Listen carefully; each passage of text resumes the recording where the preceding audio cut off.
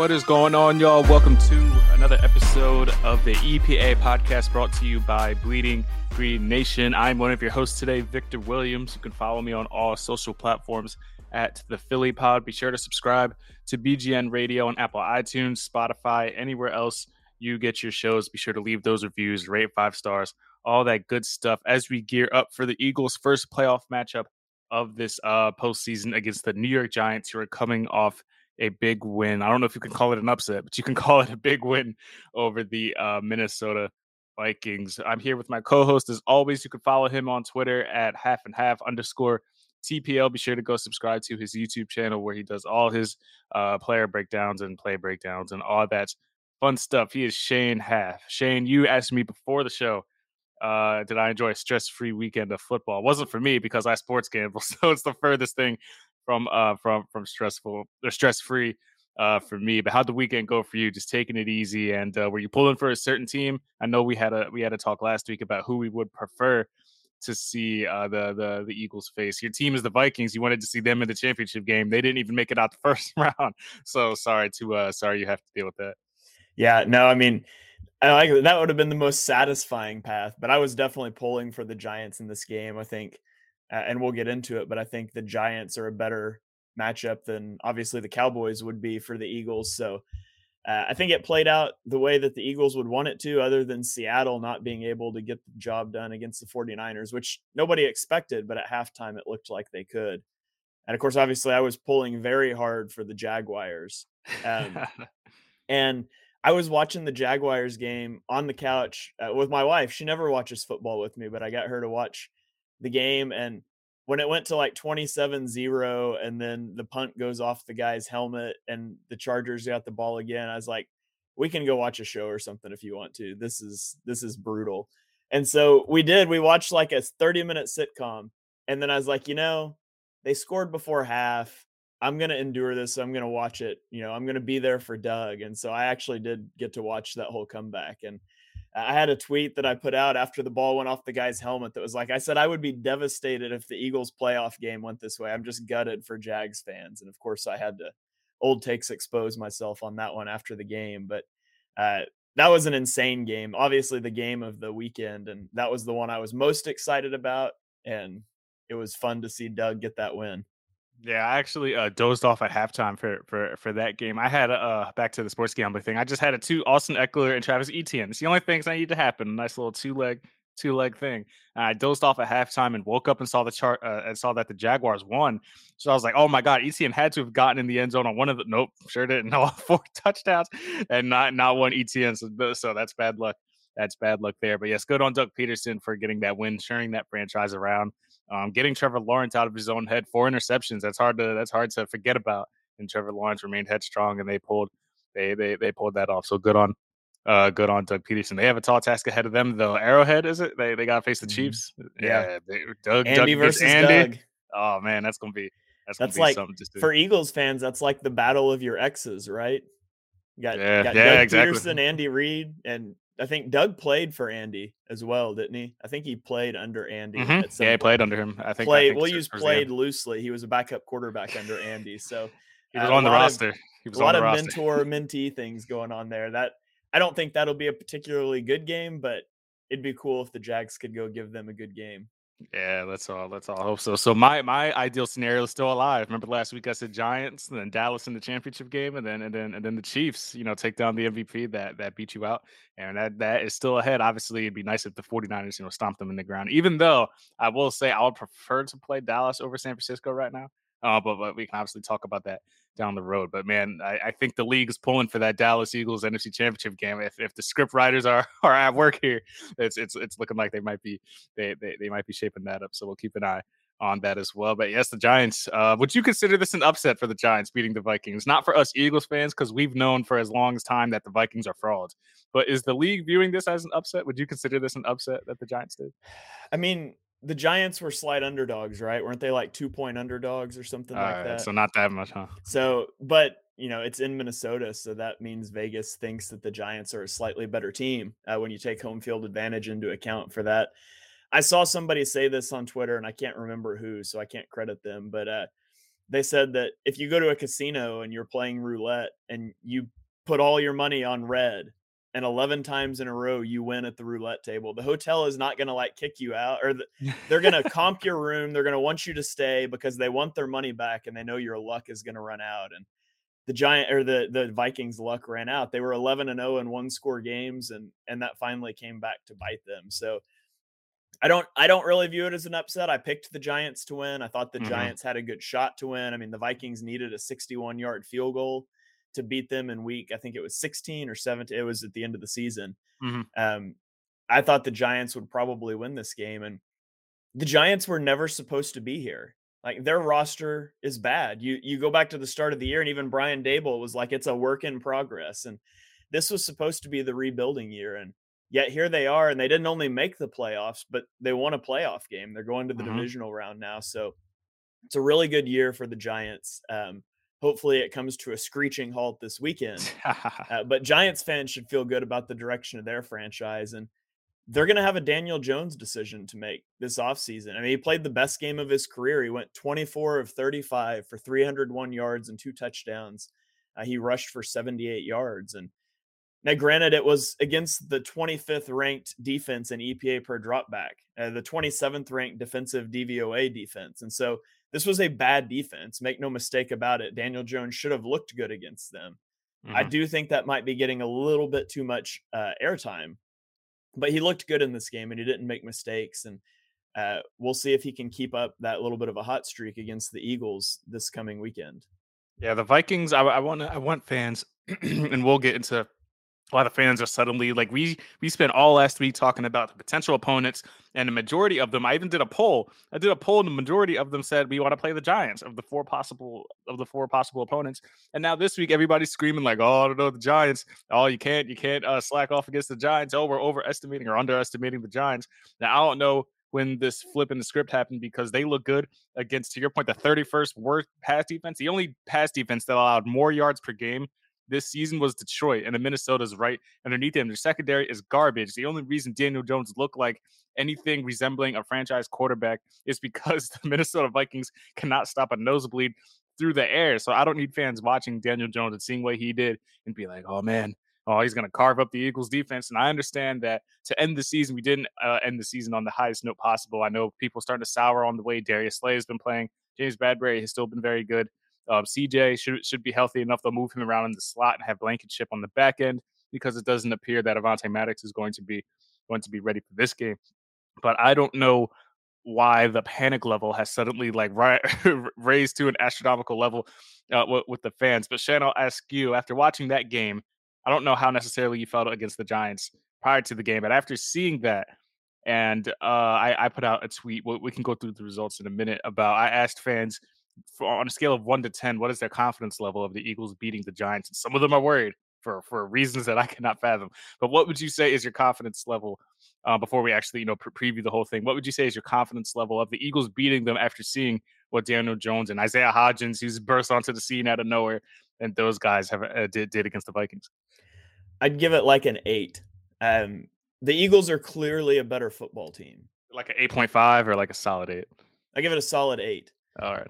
They're the better football team in every regard. If you go through position by position, the only position group that I think you give the Vikings that you give the Giants the edge at is at running back. You'd rather have Saquon Barkley than Miles Sanders. I mean, that's fine. You look at coaching. The Eagles' defensive coaching is better. Now, I think you can make an argument that Brian Dable's a better play caller than Shane Steichen. That's why he's a head coach instead of an OC right now. But it's slim. The Eagles are clearly the better team in almost every regard, and yet we just watched Wild Card Weekend, where the Bills were clearly a better team than the Dolphins, a division rival, and the Dolphins took them to the brink with a third string quarterback. We watched the Ravens and the Bengals, division rivals. Cincinnati was clearly the better team, and they needed a scoop and score on a 98-yard fumble return from a QB sneak. Like, what are the odds to win that game? I will You say, you I have will say this is Seattle and why.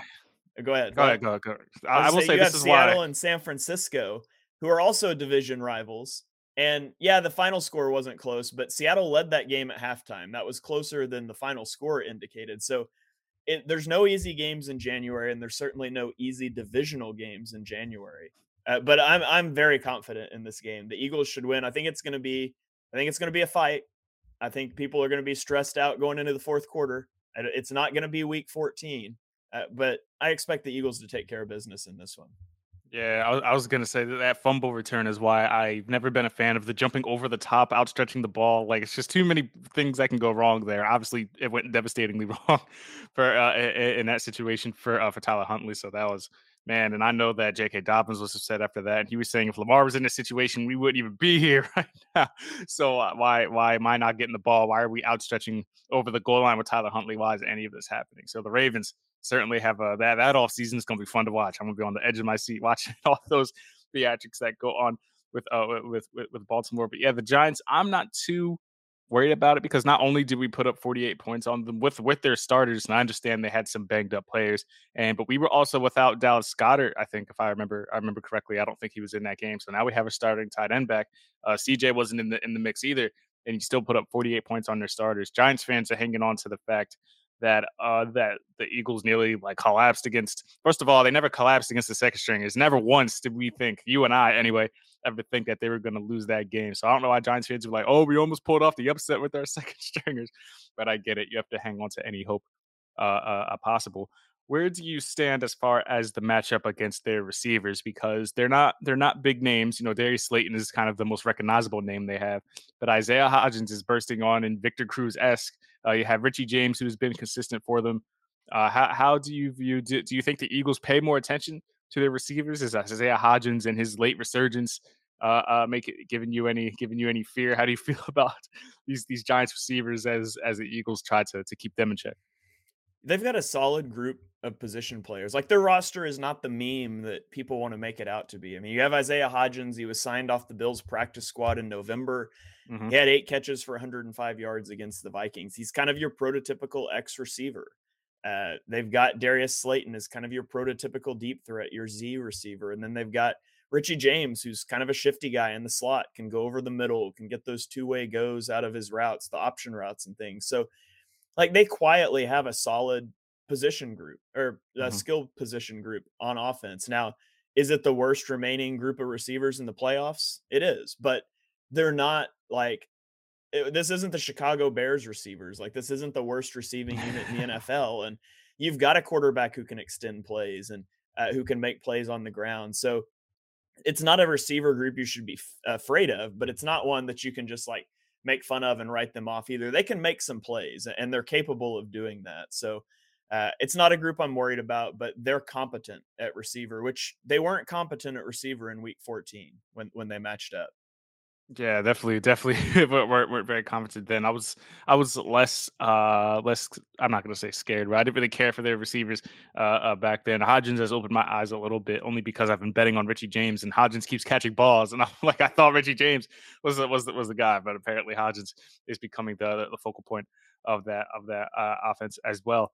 Before we can get into the Saquon of it all, I want to ask about your take on the myth that it's difficult to beat an opponent 3 times in the year, because that's what I'm seeing most fans are skeptical against. When I asked on Twitter for people to give me their scale of 1 to 10 on how they feel about the game, this one guy said 6.5 because it's hard to beat a division rival 2 times, let alone three. They're also a team that will hurt you if you let them hang around and run their game plan. Got to beat them early and force them to take risks. They protect the ball well, which is a heck of a statement considering the amount of turnovers Daniel Jones has in his career. So, what side of the fence are you on in regards to you can't beat a division opponent 3 times in a season?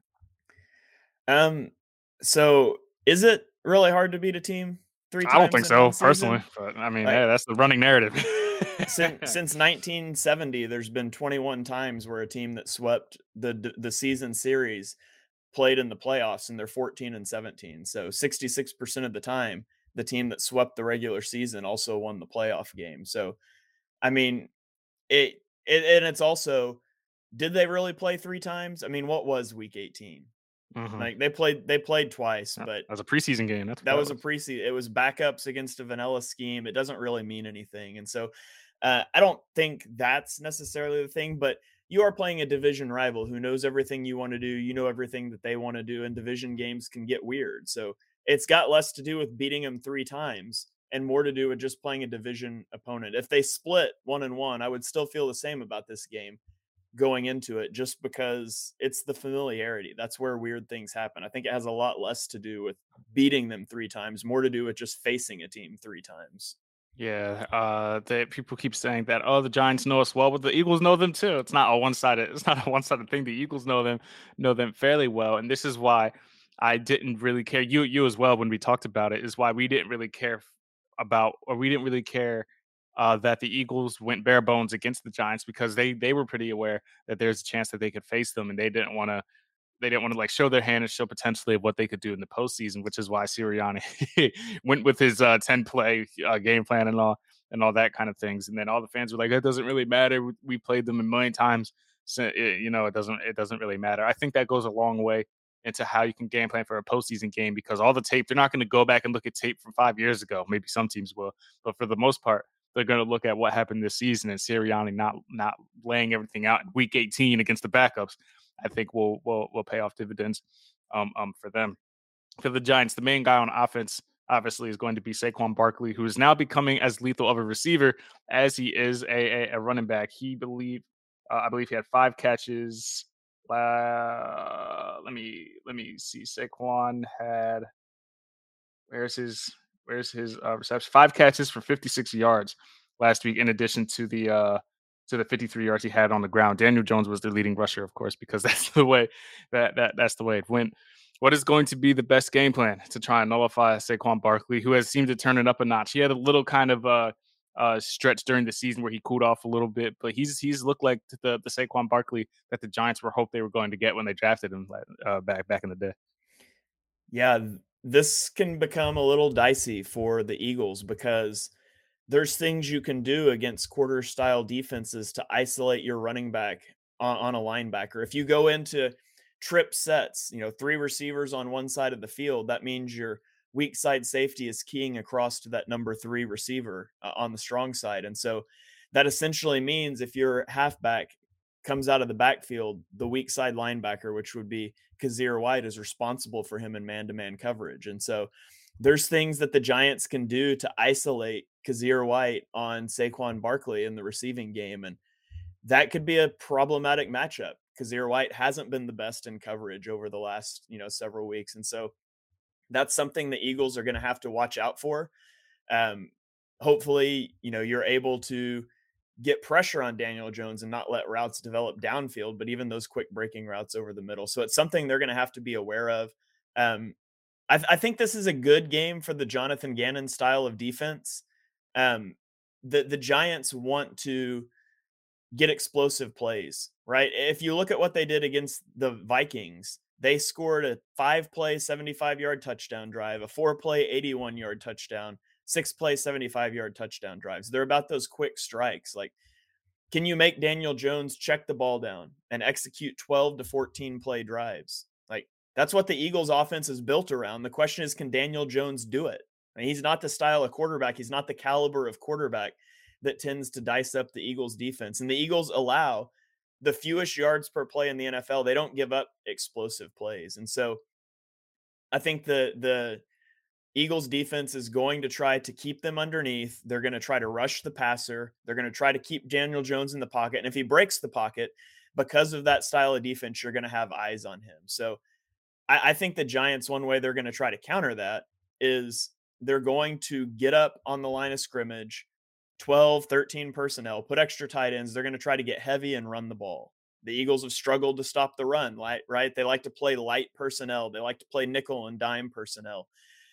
It's imperative that you can stop the run out of your 4 down sets in this game, because the moment that they get you into those 5 down sets, all of a sudden Saquon's motioning out to the slot and they're going empty backfield. And now out of a 5 down set, you're trying to defend that. And so I think the Giants are going to go heavy. I think they're going to try to run you into those 5 down fronts and then throw the ball. The Eagles are going to have to come downhill and stop the run out of their 4 down sets. Yeah, they're gonna have to do that as well as trying to contain Daniel Jones, who seemingly now decides. You know what? You know what I've realized watching that Minnesota game. I feel like Dayball. Not that this was the case, but I feel like he looked a lot at Sirianni's playbook because I'm seeing QB power. I'm seeing like read options that I haven't seen all year long. So I'm like, dang, like they're using Daniel Jones like Jalen Hurts out there. Well, a healthy Jalen Hurts. We'll get into his health and all that coming up after the break. But the Eagles, I don't want to say they have been susceptible to rushing quarterbacks because I think they've done a good job to this point of containing them. But Daniel Jones finds a way to to rack up rushing yard against the defense dating back to his infamous trip over nothing and falling down in the red zone a couple years back. Does that worry you more? Does his legs worry you more so than his arm, even as great as Daniel Jones looked last week? Yeah, it does because when you have a mobile quarterback like that, your rush lane integrity becomes really important. Mm. And you can't just tee off and take the shortest path to the quarterback all the time because you've got to be able to keep contain. And so that, along with the play action game, it has the ability to slow down the Eagles' pass rush, which is huge. Um, the Giants' offensive line has been a little problematic. Evan Neal had the lowest pass block rate at 71.9% of any offensive tackle in Wild Card Weekend. He really struggled against the Vikings. Andrew Thomas, who had a really good year in Week 14 when they played, Josh Sweat beat him up and took his lunch money, like made him look bad. And so the Eagles have some good matchups here. The problem is if the mobility of the quarterback can flatten out your rush angles, if it can do some of those things, all of a sudden your pass rush maybe isn't as good. And then Daniel Jones can sit in the pocket and start to try to dice you up. The Eagles, I saw this stat floating around. They're first in the league in sack percentage, but they've been 15th in average time to sack. Like the coverage behind has been good. The pass rush has heavily benefited from that. The coverage is going to have to be extra good in this game because I'm not sure you're going to be able to pin your ears back and just rush the passer. You're going to have to be cognizant of Daniel Jones' ability to run with the football. The Eagles have allowed 448 rushing yards to QBs during the regular season, which is actually fourth most of any team in football. So if they're going to have to be mindful of Daniel Jones and all that because he looked like a man on a mission last week. And I know that the Giants are going to have to make a choice. They didn't pick up his option, I believe, prior to the season, so that they're going to have to answer that question. It looks like they based on how he's played in the postseason and to end the year. That they might decide to roll with him for at least another season to see how that goes. But Brian Daboll, certainly, we knew when once they hired him that this is going to be a different Giants team because you've seen what he did in Buffalo. We all know Mike Kafka, who's getting different coordinator and coaching interviews as we speak. We knew the coaching staff was gonna turn that franchise around. If they certainly done so, and now there's three NFC East teams in the divisional round, which is a far cry from being the NFC least. I think it was last year, the year prior. We had a lot of teams with losing records that we were like, oh my goodness, are we going to have a 7-9 team make the postseason? And now the NFC East has seemingly turned over a new leaf as well. Any final points you want to hit on before we go to break? When we come back, we'll talk Jalen Hurts' injury, why the Eagles are kind of if why the Eagles are making such a big deal about it if he's not on the injury report, and we can also talk about Miles Sanders' comments and then what you would kind of do with him in the future, as well as continuing to preview this game. Yeah, I've got a conspiracy theory for you, but we'll Oh, save wow, that one here we for go. after the break. God, yeah, let me get my breath together for that. Appreciate you guys for listening to the EPA podcast right here on BGN Radio. Be sure to keep it locked here. Bleeding Green Nation. We're going to go to a quick break, come back, talk Jalen Hurts, Miles Sanders, and Shane's apparent conspiracy theory. Thank you guys for staying tuned. We'll be right back. Another day is here, and you're ready for it. What to wear? Check. Breakfast, lunch, and dinner? Check. Planning for what's next and how to save for it? That's where Bank of America can help. For your financial to-dos, Bank of America has experts ready to help get you closer to your goals. Get started at one of our local financial centers or 24/7 in our mobile banking app. Find a location near you at bankofamerica.com/talktous. What would you like the power to do? Mobile banking requires downloading the app and is only available for select devices. Message and data rates may apply. Bank of America NA, member FDIC. And we are back here from the break on the EPA podcast. I hope you guys had a chance during the break to go grab your tinfoil hats if you want to go ahead and put those on. I've got a conspiracy theory that I want to float by you, Victor, and by you listeners. I put this out on Twitter earlier today. I don't know if you saw it, but Victor, do you remember during the Doug Peterson era, the injury designation that every player got? Every player that got hurt, what were they listed as? Every player that got hurt they got rid of the probable, right? So they don't have that anymore. Yeah, so well, is it just so Doug would always say guys were day to day, right? oh Remember yeah, that? yeah, And, that's like, Eagles fans would groan because it was like a guy is listed as day to day, and we're like, well, we'll see him in a month dude. and a half, right? Dude, Jordan Howard was day to day for like 7 weeks. Yeah, I was yeah. like, this is month to month, dude. Like, They're like shoulder stinger day to day, and people were looking it up and like stinger, you practice in like 2 days, and he misses 7 weeks. So, God. and it wasn't just a Doug thing. Last year, this year, Nick Sirianni does not talk about injuries. The Eagles are notoriously tight-lipped about injuries. Why are the Eagles being so forthcoming about Jalen Hurts' injury? Like, you got Jalen Hurts this week saying, I'm glad we had a bye week.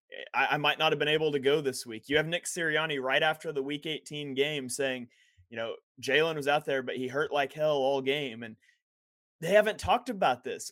Avonte Maddox got hurt, and we still don't know what's going on with him. Like, it's turf toe, but when's he coming back? Nobody knows. Nobody will talk about it. Still in a boot. Still right? in a boot, apparently. Like, what is this? Yeah, so why do we have to read between the lines for every injury, but all of a sudden the most important player on the franchise and the Eagles are just like, oh yeah, he's hurt really bad. And they just continue to talk about it. They can't shut up about Jalen Hurts' injury. And if it was really that bad, when you needed a first down at the end of that Giants game, would you really run a QB sneak? If his shoulder's that bad, are you running a QB sneak there? So my conspiracy theory is there's a little bit of gamesmanship going on here. Now, I'm not saying that Hurts was never hurt. He was obviously hurt or he wouldn't have missed games, but he threw the ball well in the Bears game after the injury. Adrenaline's a big thing, whatever. I thought he threw the ball well against the Giants. I think Jalen Hurts might be a lot closer to 100% than they're acting like. And there's a little bit of gamesmanship going on here. Like, yeah, he's really hurt. We're not sure what he's going to be able to do when he's nearly a full go. So that's my theory. You can take your tinfoil hat off now.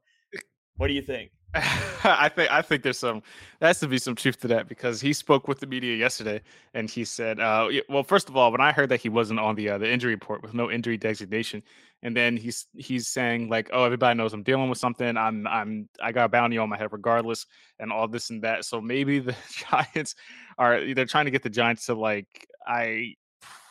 because what if you were Nick Sirianni and you're trying to give off the impression that Jalen Hurts is still injured, how does that benefit the team? Like, what do you have to gain from trying to act like that Jalen Hurts is still injured? What does that do for you?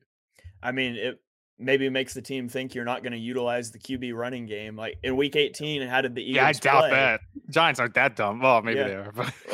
But it's in the back of your head. So I don't know. It's very strange. It's very peculiar that they're so talkative about this injury when that has not been their MO at any point in time that I can remember. So you can file that away. I'm not saying the injury was fake at all. I think he was definitely injured. He definitely needed to miss those 2 games, but I just wonder if it's really as serious as they're acting like it is right now. Yeah, I think it's I think because we saw the way he played the end of the Chicago game, and he still threw the ball. I think he threw it fairly well, maybe a little less zip than you would have expected from what you saw from Jalen Hurts to this point. But I think he looked. Yeah, the most noticeable thing was obviously the less runs because they weren't going to bang him up in that game against the Giants. But Jalen Hurts basically said last week he was like, "I'm going to be that same guy. I'm going to be the MVP candidate that you've been watching all season." So I think that's going to be the mindset. Whether he's full 100%, he's probably 80, 90 as close as you can get. But I think that's a good point. It's definitely not a blind conspiracy. There's definitely some things that go into it because Sirianni has been trying to milk this injury for a while now. Like it's a shoulder sprain, dude. we get it to this point. One thing I wanted to ask you about, Shane, because this is something that we're going to have to deal with in the offseason, is Miles Sanders, because I saw earlier today that he gave his thoughts and basically addressing Howie Roseman, saying, "I love Philly, just bring me back. I hope they bring me back. I love you, Howie, and I hope you love me back." So he obviously wants to stay put here. And I believe his market value last time I looked was like somewhere around $8.5 million a year. So this is clearly looking ahead. We have a playoff game to worry about this Sunday. But based on Miles Sanders' production, 1,100 rushing yards, the first 1,000-yard rusher of his career, are you leaning towards bringing him back for the right price, or are you kind of just moving ahead? I'm not saying go ahead and draft Bijan Robinson, who some scouts think the Eagles should take in the first round, which would never happen as long as we're alive. But where do you kind of stand on the Miles Sanders as he heads into free agency? I would not pay him $8 million a year. Oh man, what? Dang. I mean, what are you that's gonna like pay him? You that's gotta pay him like something that's like the 8th highest running back contract in the NFL per right average now. annual value. Yeah, and I'm not a pay running backs guy. Like, Oh, yeah, nobody is. he's low touches, and so he's less likely to kind of fall off that cliff at 25, 26 as some His market running value backs right now. His market value right now is 7.2 million yeah, annual. pass. I wouldn't do that. Oh my god, really? Yo. I just look at Sanders, and I like Miles Sanders as a player. But man, running back for the Philadelphia Eagles has the easiest job in the NFL. You're running behind the best offensive line in the game. You got a mobile quarterback, which makes running the ball so much easier. And he's lousy in pass protection and as a receiver. So, like, for me, I would love to have Sanders back. I wouldn't pay him $7-8 million a year, though. There's so many other guys I would rather pay. And Like so, who? Like I what? mean, Like 7 million is not like breaking the bank for Miles Sanders. That's what. So like 3 years. All right. Well, I guess when you say it like that, 3 years, 21 million sounds kind of high. But I mean, man, yeah, I'm I mean, looking at some of the other I don't contracts. know exact number, but and you're also like, here's what's going to happen. The Eagles are going to let him go test free agency, and there's a lot of running backs going to be in free agency this year. And the Mm-hmm. Eagles are going to hope his value is not as high as he thinks it's going to be, and that they can get him back in like a $4 or $5 million ish range. And I would take it. I'd like to have him back. I just wouldn't pay market value to do it. Like, it's going to have to be, you're taking a little bit of a team friendly deal because you think what's we're building here is special, and you realized you can't go get 8 or 9 on the open market, and so you're willing to come back at a little bit of a pay cut. So that's the kind of thing I would be looking at. I just don't think the positional value is there, especially in this offense, to go pay a running back, top 10 running back money. Yeah, I'm looking at the list of free agents now. Is Saquon a free agent after this? Did he not get paid? I think he No. is a free agent after Oh this my year. god! Whoa! Well, oh, there you go. There's your headliner. So I'm looking at the name Saquon, Kareem Hunt, who has been tied to the Eagles for a little bit now. Rashad Penny, Jamal Williams, who broke Barry Sanders' record for touchdowns. Josh Jacobs, obviously a big name. Miles Sanders in the mix as well. So you're gonna have your choice, of who I doubt Saquon's in the mix. But Josh Jacobs is a name who Eagles fans are hoping for. I just man, Miles Sanders at 7 million doesn't sound terrible, but yeah, in today's league. And when you think about running back shelf life, how many more years, productive years, does Miles Sanders really have? I don't even know how old the guy is. He is Miles. He is 20. He'll be 26 next season. So what he got, like 2-3 more years out of him before the decline starts. And it took him this long to have his first 1,000-yard season anyway. I can kind of understand that. Yeah, and So don't yell at me on Twitter, people. I don't hate Miles Sanders. I think he's a good it's player. coming. It's coming. I wouldn't pay that. So Oh man, it's coming. So I want to touch on the tweet I put out earlier. I'll read through some of the responses and get your opinions on how they feel. I'm going to pick out some of the juicy ones. So I asked on Twitter, on a scale of 1 to 10, what's your confidence level of the Eagles beating the Giants this Saturday in the NFC divisional round? There's a lot of 10s in here. Obviously, a lot of a lot of guys confident. Somebody said if Gannon only rushes 4 and drops into you're gonna love this. If Gannon only rushes 4 and drops into a constant zone, I'm nervous Daniel Jones will pick them apart with his arm and legs. I'm at a 5 right now because I don't trust Jonathan Gannon. Your thoughts on that? Jonathan Gannon should rush 4 and drop into zone every play because the Giants' offensive line isn't very good. Daniel Jones is not the type of quarterback that's going to consistently do 12 to 14 play drives. Like, they need explosive plays. This offense needs explosive plays. When you're clearly the more talented team, you don't invite chaos and variability, which is what blitzing a ton does. So the Eagles' coverage has been really good this year. This is not a game that you should really change a lot up there. I think that this is a game that sets up perfectly for the style of defense that Gannon likes to play. So they shouldn't change a thing, to be honest. Yeah. Well, I know you are the Jonathan Gannon guy. So where do you stand on him? From what I've heard, obviously there's going to be more interviews and stuff down the road. But Gannon sounds like, from what I've gathered, that he's the front runner for that job in Houston, which isn't shocking. He impressed a lot last season, and a lot of executives and teams respect him around the league. I think I did ask you this last week, but you're prepared to move on without Jonathan Gannon? You're going to be upset about that, or is Denard Wilson the guy you hope that takes over the mantle there? Where are you hoping the Eagles kind of go if they do lose Gannon? I mean, I would love for Fangio to be the guy. I know he's getting DC interviews right now. there. And a lot of Eagles fans throw Fangio's name out without realizing he runs basically the same style of defense. Right. But Right. I do think the Texans are insane if they hire Jonathan Gannon. Like, when you're going to go draft a quarterback to develop, I think it's insane to bring in a defensive coordinator as your head coach. But that's a tangent for a different day. I just generally wouldn't be hiring defensive coordinators as head coaches.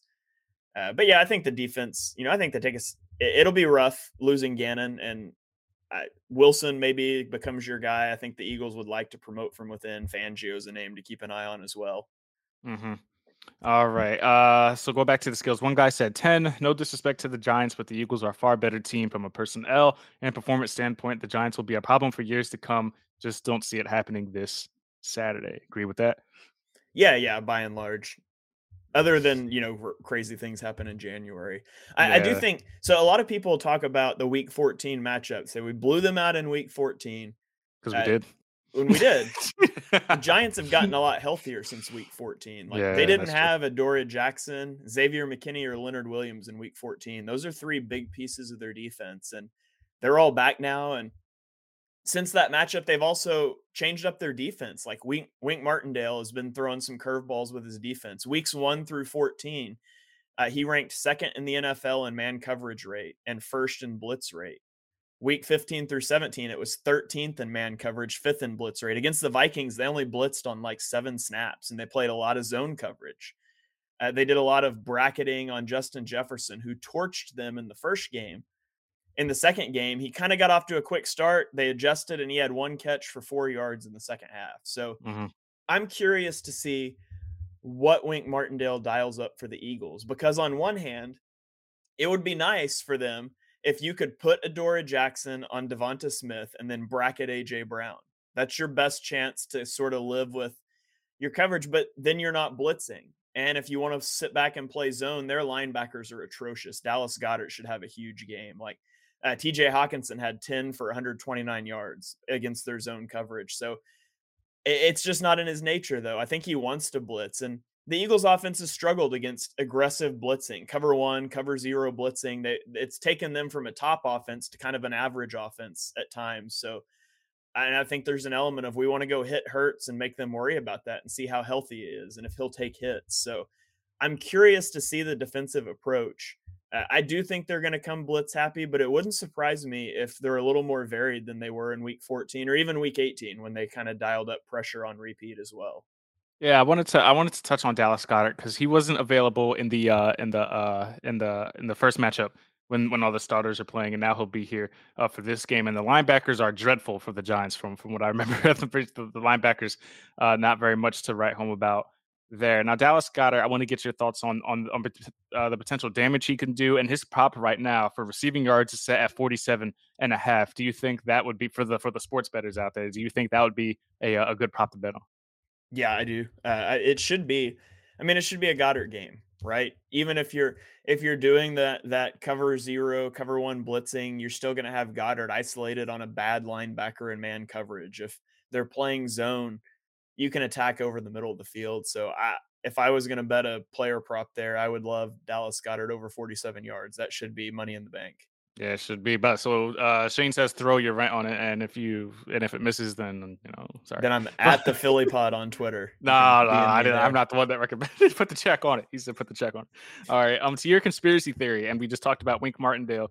He's speaking with the media right now, and his thoughts on. They asked him about Jalen Hurts and his injury. Wink Martindale said he's off the injury report, so I'm expecting Jalen Hurts the MVP candidate. So it looks like the Giants aren't buying into your conspiracy over there. It looks like they're preparing for the guy that they watched throughout the whole year, and we'll see how Wink Martindale kind of attempts to counter a healthy Jalen Hurts, a guy we haven't seen probably since that Giants game. Yeah, so he should have taken the Micah Parsons route and called him a system quarterback. Yeah, that would have been fantastic. But then we would have had to drop 50 on him. That I'm sure Wink at least somewhat respects Jalen Hurts, so that's great. So one last thing I want to touch on before we put a bow on this NFC divisional game, the other one, the San Francisco 49ers against the Dallas Cowboys. The Cowboys are throwing parades and screaming. I know it's their first road playoff win since I've been alive, and all of that. And they're celebrating beating down essentially a team that didn't deserve to be in the playoffs, an 8-9 team, a team that is just in turmoil, don't know what's going on. Nobody knows. Tom Brady looked like he was checked out for a large part of that game. So I'll ask you this: between this game, the one side of it, you have that scary 49ers defense. The other side of it, it is Dallas Cowboys potential NFC East, NFC Championship game. If hypothetically the Eagles take care of business, who are you pulling for in that game? Who would you like to see the Eagles face from a drama standpoint, just a matchup standpoint? Who would you enjoy seeing the Eagles face in the NFC Championship game if they get that far? I've gone back and forth on this so much. And it feels insane to say that I trust Brock Purdy in a playoff game more than I trust Dak Prescott. It's But wild. that's kind of where I'm at. Like, as I watch the games, I feel like Dak Prescott, if he plays at the level he played against the Buccaneers, the Cowboys might be the favorites to go to the Super Bowl from the NFC. Just an incredible performance from him. But then he turns around, the week before against Washington, and he's just absolutely horrible. And he's been up and down all year. Turnovers have been an issue. Like, I feel like Brock Purdy's not going to implode in a playoff game because Kyle Shanahan won't let him. I feel like Dak Prescott has the potential to implode. Like, it feels like to me in that game, Dak Prescott is either going to go off and he's going to beat the 49ers, or he's going to go off and he's going to beat his own team. Like, it's one of Mhm. those two things. And obviously you would rather face the Cowboys defense. They've got less playmakers on offense. It's a tough call. I think I would rather face in a vacuum. I would rather face the Cowboys, but I don't want the Cowboys to get to an NFC title game. So I'm probably pulling for the 49ers, but I do think a slightly better matchup would be the Cowboys. Yeah, it's a double-edged sword because the one hand they make it to the NFC Championship game, and then we have to deal with that, and then Lo potentially losing to them in it, like, I would have to, like, get off the internet. Like, I don't know if I'd be able to withstand that. That would be very tough. It'd be funny to see them get eliminated, get knocked out. I would love to see them get knocked out in the first round, but everybody was acting like I never understood the people that were saying, like, the Bucks and Cowboys game was a toss-up because one team was good for a large part of the year, another team wasn't very good for basically all the year. So I don't understand why I get Tom Brady in the postseason and all that, and Brett Maher with whatever he was going through. It looked like that, shaving points, whatever the situation was. So maybe Tom Brady was going to come back. So That guy that's was all. he was 50 of 53 on extra points this year, and he missed I missed 4 in a four. row in I that missed game. That's four. just insane. I never seen anything like that in my lifetime. Four in a row like that, and they were gonna go for the field goal. And McCarthy basically put him off and said, "If you don't get back over here," but he's gonna go with them. He's gonna go with them, and they're not gonna hold kicker tryouts in the postseason because that's wild too. So they're gonna go with them, and they're gonna pray that it doesn't cost him a game. So good on the Cowboys for doing that. Any final points you want to hit on before we put a bow on this and get ready for the division around here for the Giants and the Philadelphia Eagles? Yeah, and another bad matchup out of this game for the Eagles. And there's a few of those, right? What they do schematically on defense, the blitzing, that's been a struggle for the Eagles. What they do on offense, they want to go heavy personnel and run the ball. That's given the Eagles problems. Mobile quarterbacks have given the Eagles problems. And we talked about some of those. Another bad matchup is Dexter Lawrence with Jason Kelsey. Jason Kelsey's a great center, athletic mover in space, but he's undersized and he's always struggled with like big nose tackles. And Dexter Lawrence lines up almost every play head up on the center, and he's going to do that to Jason Kelsey. And this season, if you watch the Vikings game, he had 8 pressures from the nose tackle position, rushing against Garrett Bradbury, who's an undersized center for the Vikings. Now, he's not as good as Jason Kelsey, but he put him on skates all game. This season, Dexter Lawrence has 29 pressures from the nose tackle position, which leads the NFL. Second place only has 8. So he's like over triple, almost 4 times as many pressures from nose tackle. Now, he almost exclusively plays there, but that's going to be something to watch, especially they're not going to be able to slide protection a lot. When you got a guy on your center, you just got to block him. And so you're not going to be able to slide protection as much. Lane Johnson playing right tackle, he's expected to play. How good is he going to be? Will he be able to play? I don't know. Like, they're not taking live reps with him in practice. He could go out on the field the first play of the game and be like, I can't do this. And all of a sudden you got Jack Driscoll back out there and you can't slide to protect him. So it's a contingency you have to plan for. The health things are really interesting to watch. The first drive of the game has the potential to make you feel really good. If you get a Jalen Hurts run, so they know that they're fine designing runs for him. If Lane looks fine, all of a sudden you feel a lot better about this game. But there's some unknowns there, and there's some bad matchups. The Eagles should handle business. If I told you in September that the road to the Super Bowl was a home game against Daniel Jones and then a potential home game against Brock Purdy, you would have been really pumped up about that. But it is the playoffs, and so everything's magnified. I expect it to be a good game. I expect it to be a game that stresses us out into the fourth quarter, but ultimately I expect the Eagles to walk out with a win.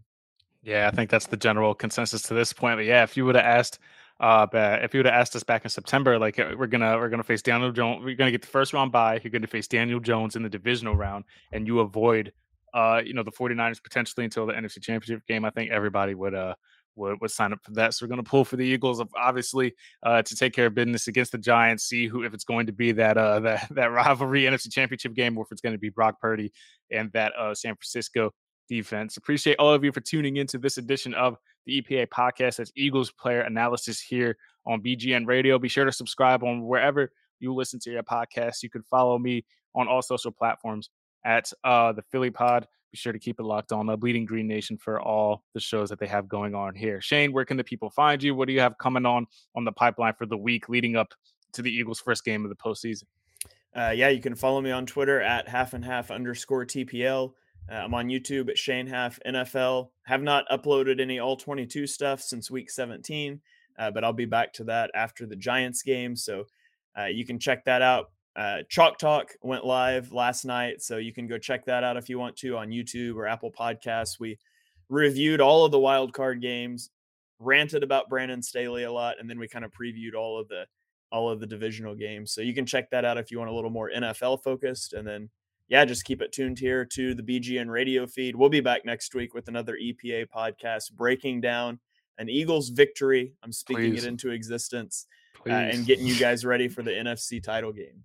Yes, sir. Yes, sir. As for my podcast, that goes back live tomorrow. Hasn't been a new episode since Christmas break. So now we're finally getting back into the swing of things of getting that show back on the road. So be sure to go subscribe to the Philly Pod as well on all pod platforms. Shane and I, like you said, we'll be back with you guys next week, hopefully recapping an Eagles victory as we prepare for the NFC Championship game against either the Dallas Cowboys or the San Francisco 49ers. Follow us both on socials. We'll catch you guys next week right here on Bleeding Green Nation. Go Birds.